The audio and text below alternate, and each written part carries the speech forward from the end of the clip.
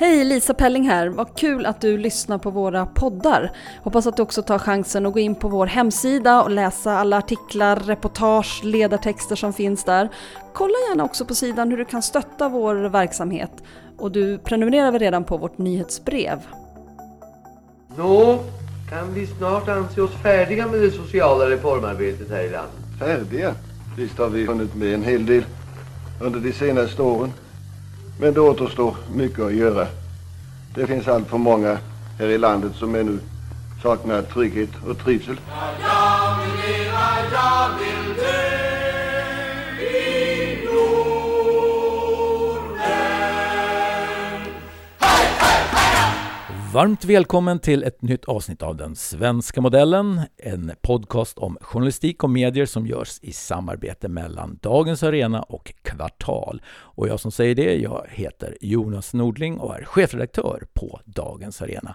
Och med mig här har jag som vanligt min kollega på Kvartal, Jörgen Wittfeldt. Hallå Jörgen, någonstans flera mil härifrån mig. Hallå. Vi har ju outat oss för varandra att vi båda sitter i morgonrock. Ja, du är verkligen transparent i alla lägen, Jörgen. Ja, men det är så koroniskt, tycker jag. Mm. Det blev sent igår och det fanns ingen anledning att klä på sig. För vem skulle man göra det liksom? Ja, men kanske vi får så här krav att vi ska lägga upp det här på YouTube i fortsättningen. Så. Då skulle man kanske anstränga sig lite mer, va? Ja, men de som lyssnar på Dagens Arenas poddar vet ju att det här händer ibland i min värld och jag brukar ju kalla det för att man gör en Karl Gerhard, så att vi får säga att vi gör det båda två den här gången då. Men nog snackat om våra privata problem, höll jag på att säga, men vi ramlar istället in på dagens första spaning och det är faktiskt du, Jörgen, som ska hålla den. Vad vill du snacka om? Jag vill prata om rätten att definiera sig själv. Det är ju något som ligger i tiden när det gäller människor. Jag tänkte faktiskt illustrera det genom att spela upp hur det lät när en ganska uppenbart feminin Hanna Lindholm, som ju är, eller var då i alla fall, Sverigedemokrat och drev någonting som hette Ankedam-TV. Hon gav sig ut till Södertörns högskola för att testa hur långt studenterna där var beredda att gå i sin beredvillighet att låta henne definiera sig själv. Så här lät det. Om jag skulle säga att jag är en man, vad skulle du säga då? Jag tror inte jag skulle reagera så mycket.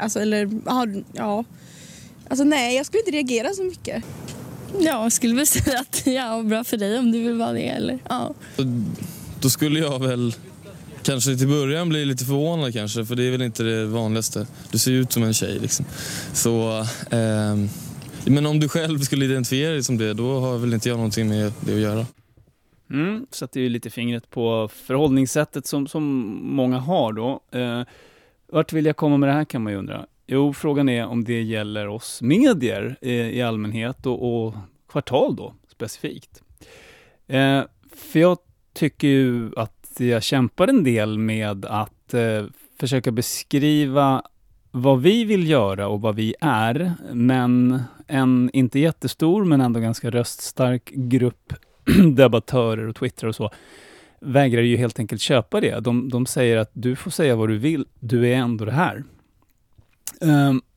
Jag skulle säga att nirvana för oss, det vore att skapa en plattform där det är lika naturligt för en vänsterpartist som har tänkt en ny och intressant tanke som det är för en Sverigedemokrat som har tänkt en ny och intressant tanke att vända sig till Kvartal och fråga om vi är intresserade av att ta del av det de har skrivit. Den här diskussionen blir ju ett hinder på vägen för det, såklart. För att varje gång en vänsterpartistiskt sympatiserande person läser någon som de litar på som hävdar att det här är i själva verket en högerpublikation med en hemlig agenda, så kommer de kanske att tänka men för säkerhets skull så avstår jag från att vända mig dit. Så att jag har ju också ett professionellt intresse av att försöka bekämpa den här bilden då. Och då börjar vi med transparens här då, såklart. Ja, Kvartal är ett initiativ från personer där fler hade ett borgerligt politiskt förflutet än inte något politiskt förflutet alls. Men likväl har den sedan början beskrivit sig och sina ambitioner som opolitiska. Och då är frågan, bara för att personer som har varit intresserade av och inblandade i politik vill starta en tidning, är det självklart då att den har ett politiskt syfte? Jag tycker inte det. Och jag och min redaktion består ju av bara personer som inte alls har något politiskt förflutet. Och det som är lite intressant i den där debatten är att vi har ju en ordning i Sverige där man har varje publikation har så att säga en ansvarig utgivare. Va? Och den personen är ansvarig för allt innehåll. Och tanken är att ägaren ska ju styra genom vem de rekryterar då. Eller hur? Mm. Och är det så att de är missnöjda med hur tidningen görs eller hur innehållet ser ut, så kan de ju byta chefredaktör då. Men de kan ju inte klampa in på redaktionen i tid och otid och föreslå olika vinklar och idéer. Och implicit i den här kritiken som ofta kommer så ligger det någon slags underförstådd ibland och ibland uttalad anklagelse att det skulle gå till så här. Och som journalist, när man bara har varit journalist, aldrig har varit med i ett politiskt ungdomsförbund, aldrig har haft med politik att göra, så blir man såklart ganska både förvånad och lite förolämpad över den typen av anklagelser då. För det skulle vara så oerhört främmande för mig att liksom jobba under sådana villkor. Skulle det hända så skulle jag ju sluta på dagen. Liksom. Men eftersom jag inte får definiera oss själva, i alla fall inte för alla de här personerna då, så slår man liksom pannan i väggen. Va? Jag kan citera en ganska typisk tweet här som jag tycker är ganska signifikativ. Jag tänker inte säga från vem den kommer, för jag behöver inte ge den här personen den credden. Det är mer intressant som exempel. När högertidningen Kvartal kallas högertidning blir de sura. Jag kan uppskatta ärligheten hos bladet ledare, det vill säga Aftonbladet då. När regeringen är bra är det sossarnas förtjänst, när de gör något dåligt är det MPs fel. Eller Svenska Dagbladets ledare som kör en följetong med hyllningsartiklar om Moderaternas idéprogram. Ja, det är det här jag har att jobba med. Det han beskriver här det är ju ledarsidor. Vi bedriver ingen ledarsida. Ledarsidor bemannas nästan alltid av människor som har någon form av politiskt förflutet. Det har som sagt inte vi. Och frågan är då varför man inte får definiera sig själv, och de som tar sig rätten att definiera oss på det här sättet, när de då hävdar att vi skulle vara höger eller konservativa, då undrar jag i förhållande till vad?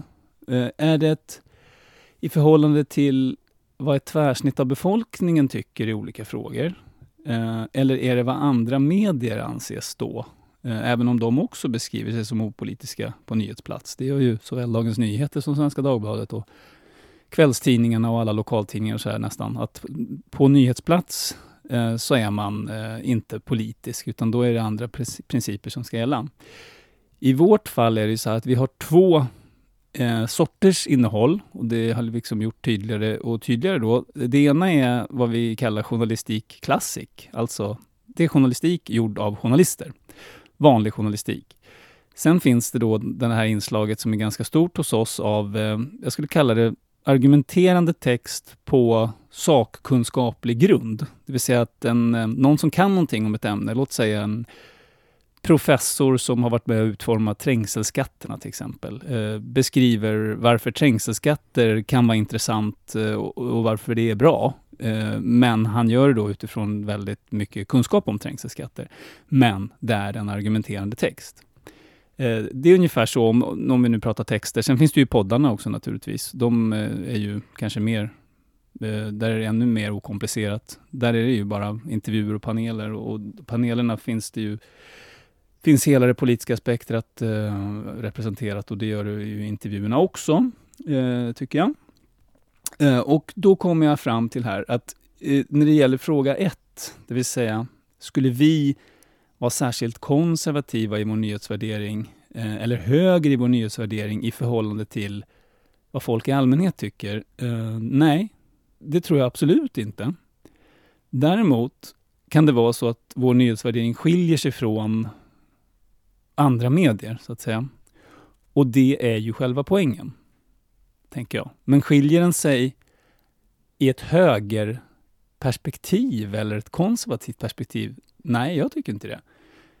Men det där kan man ju diskutera. Och utgångspunkten för den diskussionen som jag tänkte du och jag skulle ha är journalismen, som jag kallar det. Den har ju vissa inslag som är nära ideologi i alla fall. Och det är kanske den vi distanserar oss från.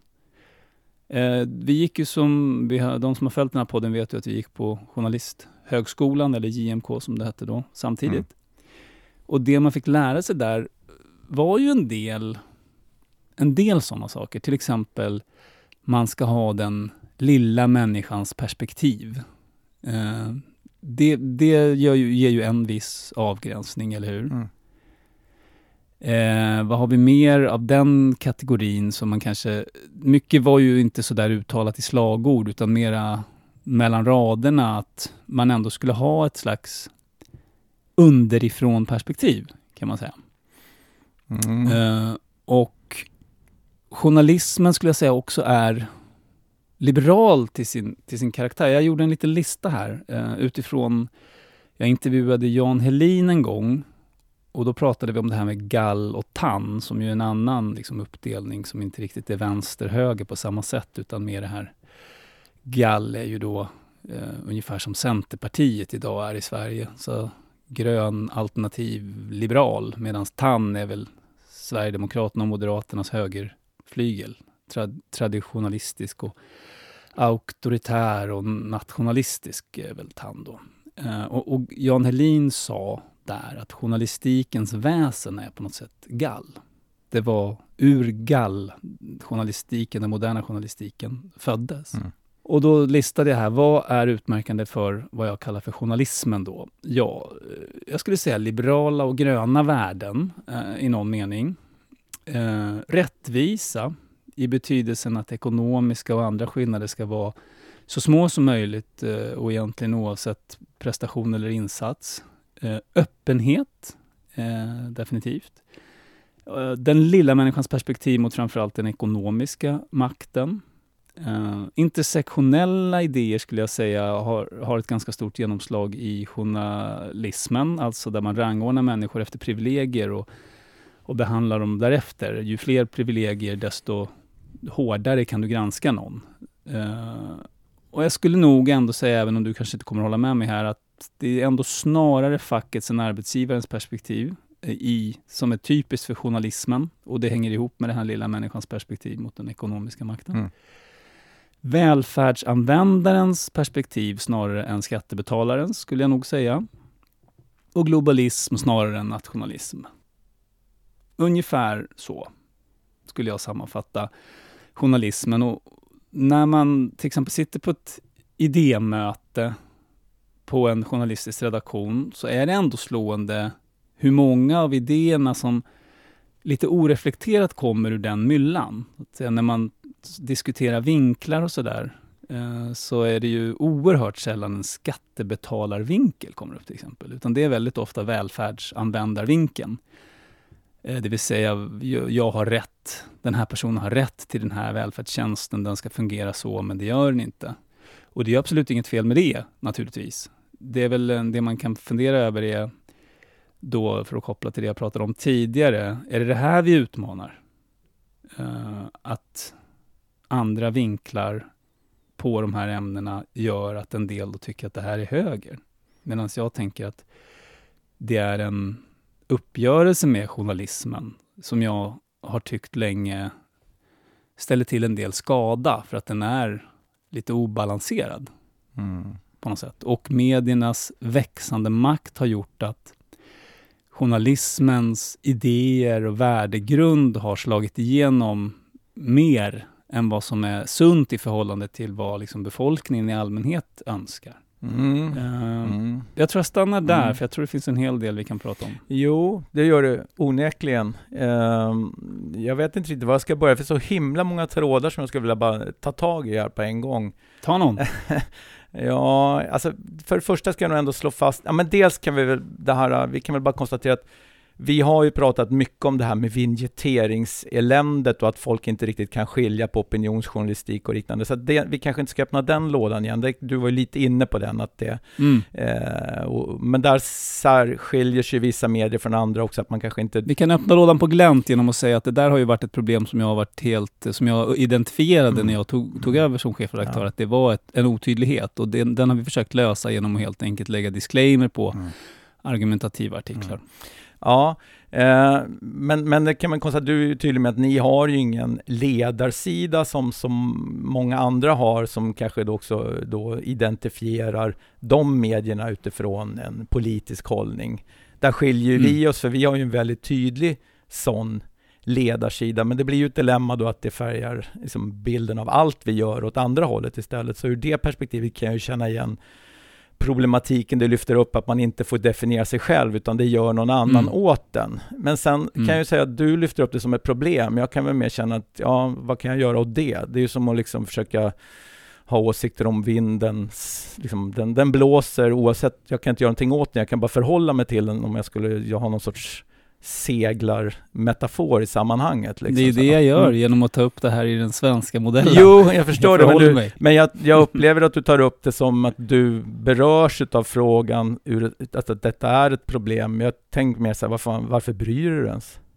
Ja, men jag bryr mig mest för att det motverkar vad jag tycker då är liksom osakliga gissande påhopp. Det motverkar min långsiktiga idé som jag var inne på. Det ska vara lika naturligt för alla oavsett vad de har för åsikter att skriva hos oss. Om de kan någonting eller har en intressant idé. Och varenda gång det där dyker upp så tänker jag så här, nu förlorar vi potentiellt spännande skribenter. Men samtidigt är det ju sådär, man tänker att nu la du ut orden lite där, försökte på något sätt påvisa att journalistiken oftast har en dragning åt det du kallar vänster eller då jag sa inte vänster, men du sa jag försökte vara mycket mer specifik. Att det var liksom mer att det var liberalt, kanske lite alternativt grönt, att man tar den lilla människans perspektiv och det blir någon sorts definition då mer vänster än höger. Det är sällan man tar skattebetalarperspektivet. Och jag skulle säga att man kan göra den analysen och dra fram bevis, men jag skulle säga att drar man ut ett långt historiskt perspektiv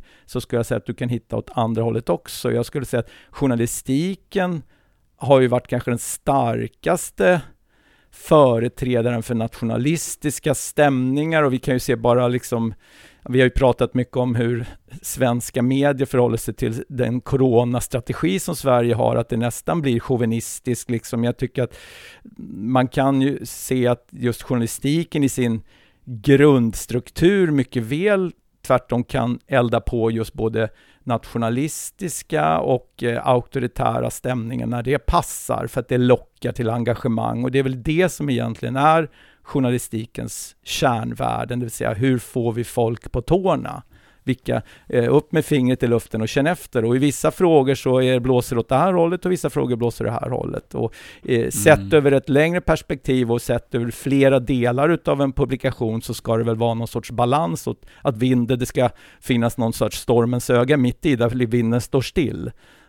Då är det ju riktigt bra. Det är mycket vindmetaforer, jag inser det själv, men jag tror att folk ändå fattar ungefär vart jag är ute efter.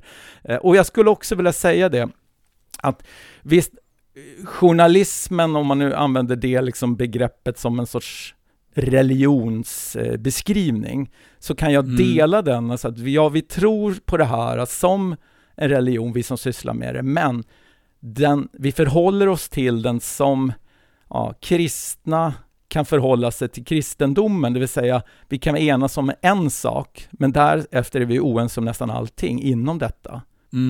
Jag tänker utmärkande för journalismens mera dåliga sidor är också att man skriver för kollegorna så att säga. Referenspunkten är andra journalister. Ja.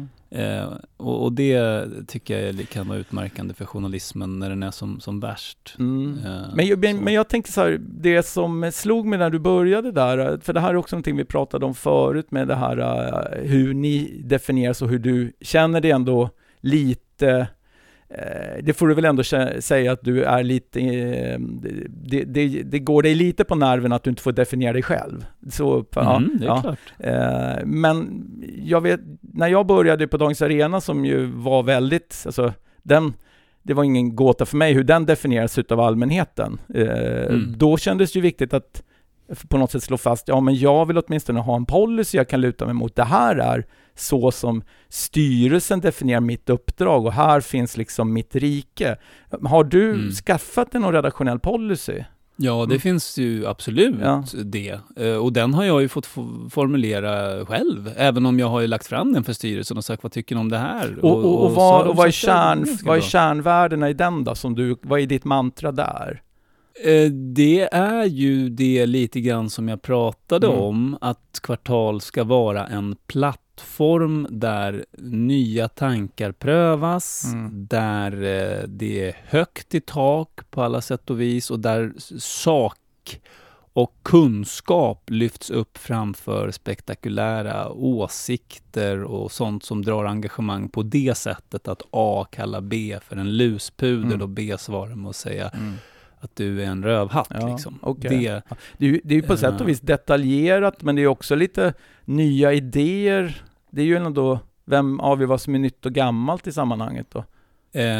Absolut, och nu tog jag det ju, nu sköt jag ju från höften, jag läste ju inte innantill så att säga i någon policy, utan det är bara det att den är till sin karaktär så opolitisk tycker jag. Men vilka är kärnorden? Alltså, för jag har ju 3 ledord som jag liksom, så det här måste jag alltid kunna ändå, det här kan jag inte liksom sticka under stolen med. Om någon definierar oss så här så är det precis så vi ska definieras. Om någon inte definierar oss så här, då kanske jag ska fundera på vad är det som egentligen då är de här ordens egentliga innebörd. Och det är ju så här, vi är progressiva, vi är radikala och vi är oberoende. Okay. Det är ju de, alltså, och det kan kännas våra ledord är då kunskap, nyfikenhet, integritet. Syftet är att få människor att i högre utsträckning tänka själva och inte förvänta sig att bli serverade någon form av sanning som de då kan göra till sin. Ja, det räcker inte det då? Då har du ju liksom, då behöver du egentligen inte, du behöver inte gå in i de här funderingarna om att definiera sig själv eller inte. Det är väl bara att ta ett steg tillbaka eller är det ett problem för dig där? Ja, men Dores envishet så upprepar jag att det kan bli ett problem när människor, potentiellt spännande medverkande, läser de här påhoppen och tror att de är sanna. För då går vi miste om intresse. Det blir kontraproduktivt för vår vision och min idé med det här. Ja. En annan spännande grej tycker jag med det här är att under dessa år som jag har varit i den här, det är nu 3 år som jag har varit på Kvartal, så mig veteligt när man har tjatat om det här, var kommer pengarna ifrån och det är säkert miljardärer som vill påverka agendan och sådär. Ingen har orkat lyfta luren och ringa någon av de personer som faktiskt allokerar de här resurserna. Så de 3 personer i styrelsen då, som ger mig pengarna för att göra den här tidskriften. Ingen har någonsin vänt sig till dem med en enda fråga. Och då tänker jag så här, är syftet med det där bara att liksom kasta lite skit eller är de intresserade på riktigt? Ja, jag tycker svaret finns där i att ingen har orkat ens liksom göra en intervju med stiftelsens vd, Erik Åfors till exempel. Men vad tänker du att skulle han ha berättat var pengarna kom ifrån i det läget? För det var ju ett tag där ni verkligen inte ville offentliggöra vilka som var de stora bidragsgivarna. Alltså det blev ju lite av ett antiklimax eftersom de stora bidragsgivarna var ju ganska stor utsträckning de som satt i styrelsen redan eller var styrelsen nära. Det enda nya var ju Oriflame-grundarna av Jokknik där då, som inte hade varit kända tidigare egentligen. Och det här var ju en viktig princip tror jag för dem som jag förstod det, att människor ska ha rätt att skänka pengar till ändamål de tycker är bra utan att det ska tvinga dem att skriva om det offentligt. Och skälet till det kan vara flera saker. Människor som skänker pengar kan bli kontaktade av andra som vill tigga pengar. Det kan finnas säkerhetsaspekter på det hela, och det kan förstås också vara så att då får de klä skott för sånt som en krönika jag skriver i Kvartal som de inte har ett skit med att göra, som de då ska försvara. Det kanske inte de känner för. Det tror jag var skälen till att de höll emot ganska länge kring det där. Att det var en principfråga. Men samtidigt, jag förstår ju att med den historik, grundarna, de som liksom fanns synliga i Kvartal, framförallt kanske före din tid eller liksom när du började där, det är klart att det kan ju inte komma som en överraskning att ni ändå fortfarande stämplas som någon sorts bärare av höger retorik. Även om, nej, fast då måste man ju gå på innehållet och säga liksom, vad är höger? Liksom, varför skulle ett medium med den agendan göra en lång serie om klassklyftor i 3 delar eller bjuda in Lars Ohly till paneler? Alltså men jag förstår det, men det där, alltså sett över tid så kan ni väl liksom, alltså vi har ju andra titlar genom liksom, journalistiska historien i Sverige som har bytt politisk inriktning. Det vill bara ta Aftonbladet som exempel. För och efter LO tog hand om tidningen. Liksom, så, men du kan ju inte göra någonting åt Kvartals historiska arv. Du kan ju bara lära dig att leva med det. Visst. Så. Och då får du ju över tid så kan du påverka folks uppfattning genom det innehåll som du hänvisar till. Liksom, döm oss efter för vad vi publicerar och inte för vår historia. För det är väl egentligen det du säger.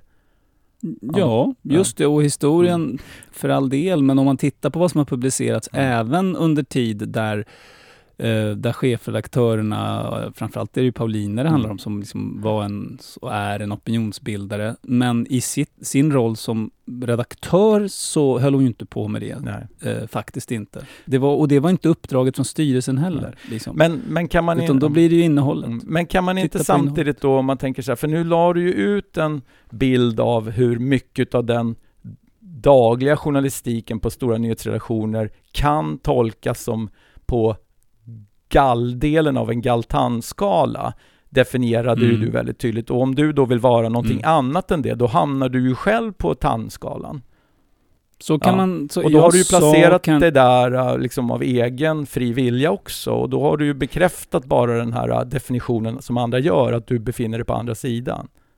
Ja, men återigen, i förhållande till vad? Det är det du definierar själv som den dagliga journalistiken. Men jag försöker ju ärligt talat att försöka ligga så nära mitten som möjligt över tid på den där skalan. Inte ute på andra sidan. Men då, om man jämför, liksom benchmarkar oss då hela tiden mot medier som kanske ligger väldigt långt ut eller halvvägs ut i kanten på gallskalan. Ja, det är klart att vi framstår som annorlunda då. Men det är väl meningen också. Jo, och jag kan känna igen med det här också att du gärna vill lyfta upp att ni publicerar folk som absolut inte kan kännetecknas som vara konservativa eller ha högervärderingar. Och det kan jag känna igen mig som också publicerar väldigt mycket som absolut inte hör hemma i någon sorts radikal progressiv retorik, men som är viktigt att ha på en sajt som vill spegla hela den politiska debatten. Och det där, men samtidigt så här, folk kommer ändå alltid hävda att vi är en vänstersajt, och allt som är publiceras på Dagens Arena går i någon sorts raster och att jag har vänstersajt. Och jag kan bli ibland så här, just på sociala medier så här, alltså att folk säger, titta här, en läsbar artikel på vänstersajten Dagens Arena, och så att den råkade då liksom passa in i en åsiktsmodell som just den här då tyckaren har för stunden. Så här. Och då, kan jag känna så här, vilken liksom, tråkig attityd liksom, till våran sajt. Samtidigt kan jag känna, men jag får leva med att vi är etiketterade som vänstersajt, och då är det väl så vi får förhålla oss till saker och ting. Jag vet ju ändå att jag försöker publicera ett brett spektra av åsikter hos oss. Va? Liksom det, Ja, jag tänker ju hela tiden att professionella journalister drivs väldigt sällan av att de vill liksom driva en viss politisk agenda. Det passar väldigt dåligt ihop med yrkesrollen och liksom drivkrafterna. Och det kan väl vara det som är störande då, eftersom de som jobbar på Kvartal är ju bara professionella journalister. Det finns som sagt ingen som har någon annan erfarenhet egentligen. Nej. Men som sagt, du har ju ett historiskt arv, men i relativt närtid och historiskt sett som du måste förhålla dig till. Och det har ju jag också, och det har de flesta publicister. Liksom, så att, Ja, men det som intresserar mig kanske är som kanske en sidospår till det här och som ändå var grunden till den här uppmärksamheten. Det är så här, har ni problem med finansieringen inför framtiden? Nej. Men jag har ju ett väldigt tydligt mål att finansieringen ska liksom skiftas över till mikro i så mycket det bara går. För det är den enda hållbara modellen, tycker jag. Människor som bidrar med gåvor för att någonting ska liksom startas och flyga. Tanken är ju inte att de ska vara några liksom bidragsgivare i all framtid, utan det är ju en sån här, det är ett startkapital. Ja, det låter som en spännande idé med en sån sajt. Det kan jag tänka mig att bidra till så ni kommer igång. Men inte år efter år. Så att det är ju det som är alltså nu är det liksom utmaningen. Ja, men det innebär att du har egentligen en rätt stor utmaning, precis som vi alla har. Absolut. Ja, så att det stora startkapitalet är borta helt enkelt. Borta vet jag inte, men så här tror jag att om vi ska driva det här på nuvarande nivå så måste det bära sig själv. Sen om jag skulle vilja göra någonting helt annat, låt säga att jag vill, nu spånar jag fritt här bara, men säg att vi skulle vilja starta en stor, Sveriges största debattplattform liksom, med insändare, inte vet jag. Jag bara hittar på något nu. Och då skulle man kanske kunna äska pengar för oss. Helt enkelt igen. Så. Ja men typ då, säger vi. Då skulle jag kunna gå till styrelsen och be om ett startkapital för det. Det här tror jag tar 3 år innan det kan bära sig själv. Skulle man kunna få någonting för det? Ja. Så skulle jag kunna tänka mig att det funkar. Ja, men spännande. Det är så du får äska utvecklingspengar hela vägen och sen förska täppa igen hålen med dem då. Ja, eftersom idén är ju ändå att det ska liksom, skutan ska ju flyta av egen kraft. Annars är det ju ingen skuta. Men ni har ju lite mera tydlig som balans mot poddarna. För oss är det lite mera, vi gör lite på sidan om typ den här. Men har du funderat någonting på, för där finns ju lite pengar om man samarbetar med lite mer professionella poddaktörer och sånt där, att klippa in med lite reklamjinglar och sånt där. Det finns alla möjliga tankar. En kungstanke med Kvartal som är väldigt lite höger, om vi ska prata om det är ju att det ska vara gratis för alla.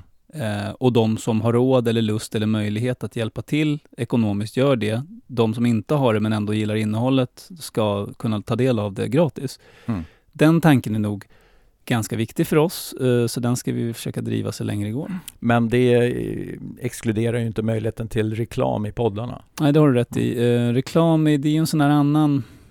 Alltså vi vill ju ändå vara lite som ett privat public service och då släpper du in det där så... Jag vet inte. Nej. Vi får väl se vad som kommer behövas. Nej, för det är ju ändå ett tecken på att man antingen bedömer att man inte är kommersiellt intressant, vilket jag har svårt att tro när det gäller era poddar. Alternativt att man har så mycket pengar som man behöver inte förfula produkten med reklamjinglar. Ja, nej, vi får återkomma till de där frågorna under 2021. Ja, nu är det din tur tycker jag. Ja. Tiden går. Ja, det gör det verkligen.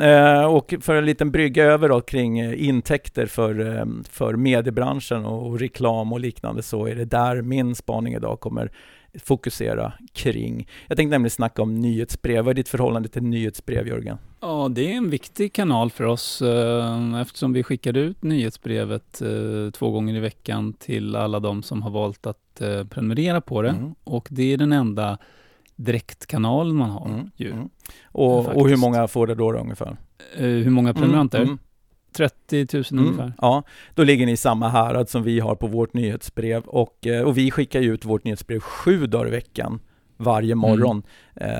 Så att det är ju vi når ju väldigt många under en vecka som så. Men och jag tänkte prata lite om nyhetsbrev, för du och jag är ju absolut inte de enda aktörer som sysslar med nyhetsbrev. Tvärtom gör ju i princip alla det, och då pratar vi inte bara journalistiken, utan det gör ju alla som marknadsför någonting nu för tiden. Du kan ju knappt teckna ett medlemskort i någon butik så får du också ett nyhetsbrev på köpet, vilket ibland kan Jag är väldigt noggrann med att klicka i den där rutan, jag vill inte ha. Och det finns ju också fördelar med de här olika EU-direktiven som implementeras, som nu också innebär att man faktiskt lätt ska kunna avregistreras för de där. Det brukar ju oftast finnas bara på en knapp på nyhetsbrevet. Så det har ju räddningen för ens e-postlådor. Men det är inte det jag ska snacka om egentligen, utan nyhetsbrevet som fenomen, det var ju någonting som dök upp i samband med e-postens, som när e-posten ramlade fram som någonting som gemene man kunde faktiskt ha nytta av. Och det var ju lite de sociala medierna. Vi snackar ju 90-tal som e-posten. Det fanns e-post innan det också. Men e-posten i bred bemärkelse slog väl igenom på 90-talet skulle jag säga. Och i takt med det så dök det också upp olika former av nyhetsbrev. Det var väl oftast kanske privata aktörer av olika slag som ville man kunde få ett nyhetsbrev, och sen var det ju sådana här diskussionslistor och annat också. Det fanns ju mycket som var i e-postens tid. Sen klev vi in i det sociala medietiden och då blev lite nyhetsbrevet i den formen kändes lite stenålders. Men har den puttrat på lite, och det är många aktörer som har en liten kula, framförallt kanske på när det gäller lite mera smala ämnen, och kanske framförallt sånt som är kopplat till företag som ger ut olika former av kompetensutveckling via nyhetsbrev som andra företag prenumererar på. Det är ju en hyfsad intäktskälla för många medieaktörer idag, den typen av nyhetsbrev. Och jag bara noterar att just det här med nyhetsbreven, det verkar liksom bubbla upp med jämna mellanrum, och nu har det hänt igen, och det är det jag tänkte jag skulle prata lite om. För har du hört talas om Substack? Jag måste ju ärligt säga då, nej, inte förrän du nämnde det innan vi började den här podden. Och det är då det är en amerikansk plattform som har funnits nu i ett par år, men som just nu 2020, jag tror jag har läst 10 artiklar i olika medier om Substack-fenomenet. Och i korta ordalag, vad gör då Substack? Jo, det är en plattform som erbjuder möjligheter för dig som skribent att nå ut med ditt nyhetsbrev.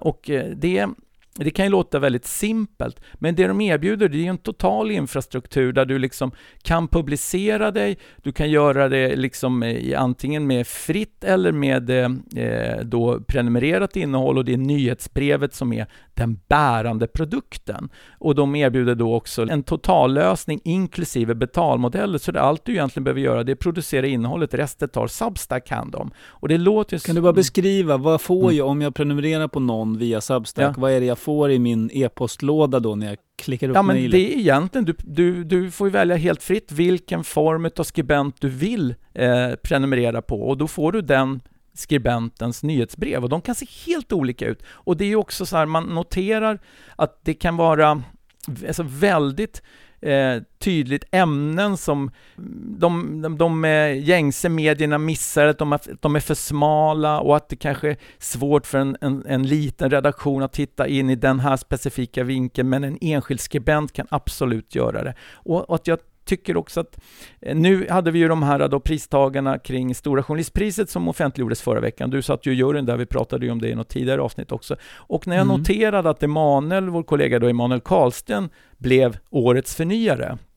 Det var ju välförtjänt utifrån att Emanuel har ju varit förnyare på många sätt och vis i många år, så det var väl på något sätt rimligt att han äntligen fick priset. Men det han fick priset för, den här coronabevakningen veckovis som han levererade via sin blogg, jag skulle säga så att det är ett typexempel på att hade Substack funnits i Sverige, då hade han levererat den via deras plattform, om man ska nu föra över i någon svensk kontext. Det vill säga någonting som de breda medierna inte gör, men som man lyckas slå in i och som är helt rätt för stunden och många vill ta del utav. Då kan man snabbt och enkelt kicka igång den via Substack. Och då har ju Substack då liksom hittat in i det här och har väldigt stora följargrupper på respektive skribent, men framförallt har det att de lockar kapital.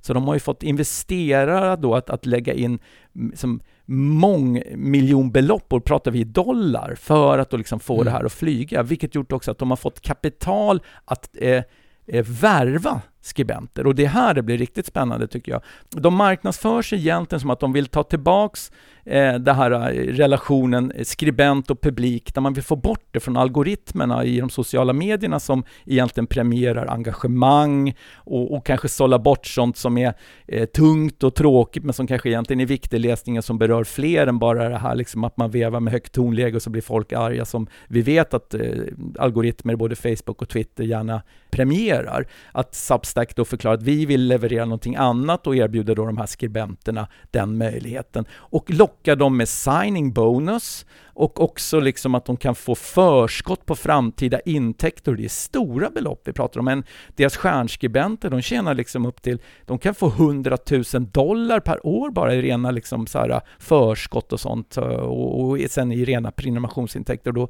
du pratar ju nästan 1 miljon kronor de får in då. Liksom. Vem skulle vara, om man tänker Substack Sverige, vad skulle vara en typisk sån här dragare som man skulle vilja värva här då? De finns ju naturligtvis då, om man skulle föra över i någon sorts svenska, i en svensk kontext så skulle det väl vara i influencervärlden, men jag tror inte att det är de etablerade YouTube-influencerna, utan de skulle nog finnas på Twitter i första hand, och kanske inte heller då är det vi kallar för influencer idag, men sådana som har potential att bli det.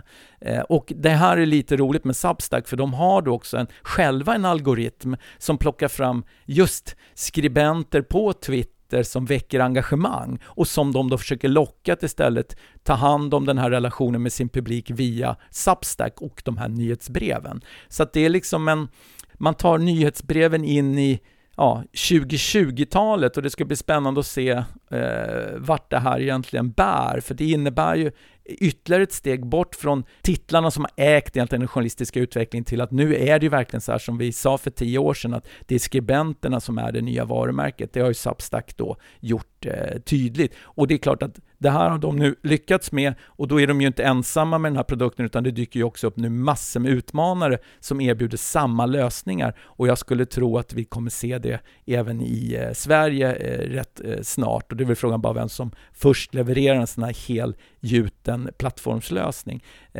Men sen finns det ju vissa då svårigheter med det här, kan jag säga, och nummer 1, alltså e-post som fenomen, Jörgen, hur känner vi för det?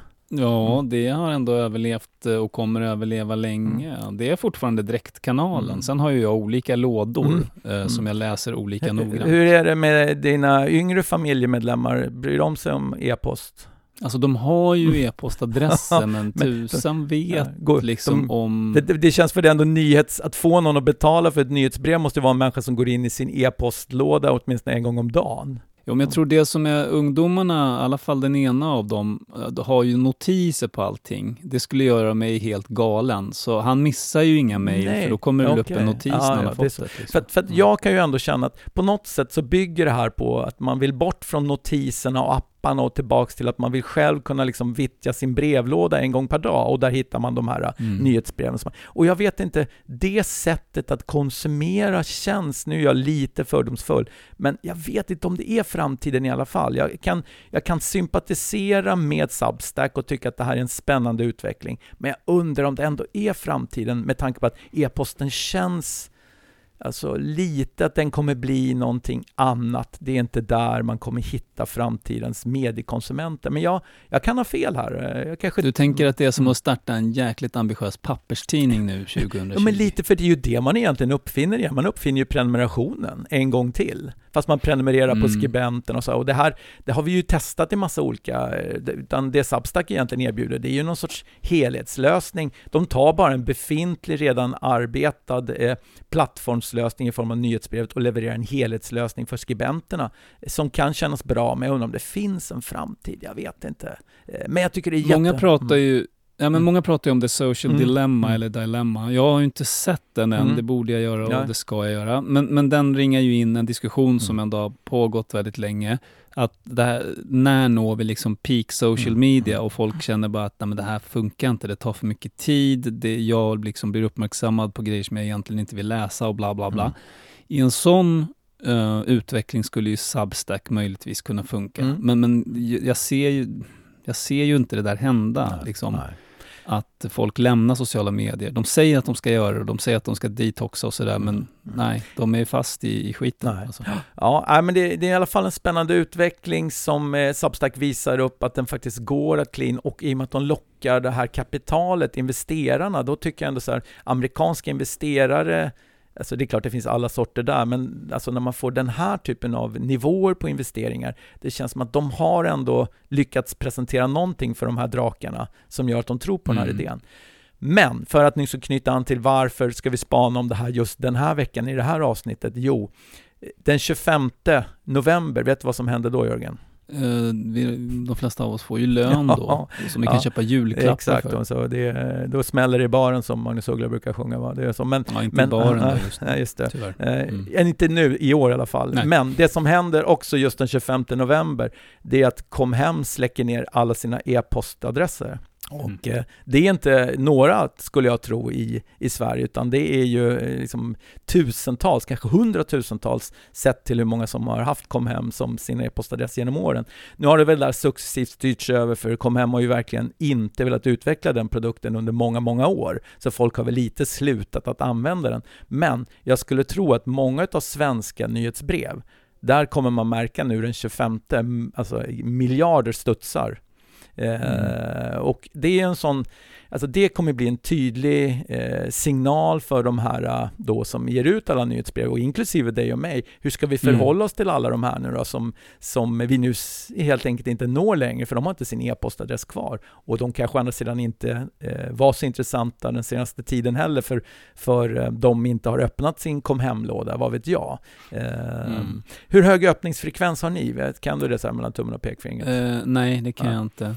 Jag minns bara att någon expert som kollade på det tyckte att det var väldigt bra. Ja, och då ska vi säga att vi ligger på mellan 25 och 30% på varje brev, och det brukar också anses vara väldigt bra. Det är ju egentligen, om man hårdrar det, tänk om man gav ut en tidning och så var det bara var fjärde som öppnade tidningen, då skulle man nog bli rätt putt som utgivare. Det var ingen produkt man skulle egentligen tycka så här, vi verkar inte riktigt göra bra här. Men det är ju olika måttstockar uppenbarligen. Men jag tänker då får man väl ändå tänka att du får då jämföra med en tidning där brevlådan är fullproppad med kanske 100 tidningar. Ja, men det är precis och vissa dagar öppnar du just din tidning, och det kanske är bra då. Så vi får se i alla fall just nu den 25 november. Det ska bli lite spännande att se om det ger effekt i de här nyhetsbreven. Själv kan jag åtminstone säga att det är en hel del nyhetsbrev som jag är väldigt glad att slippa få i fortsättningen, just därför att de ligger i min gamla Comhem-mail som jag inte använder längre och som jag absolut inte kommer styra om. Jag tänkte stanna där, Jörgen. Vet du, det är några andra reflektioner kring just det här med nyhetsbrevet? Jag vill få anledning att återkomma, skulle jag tro.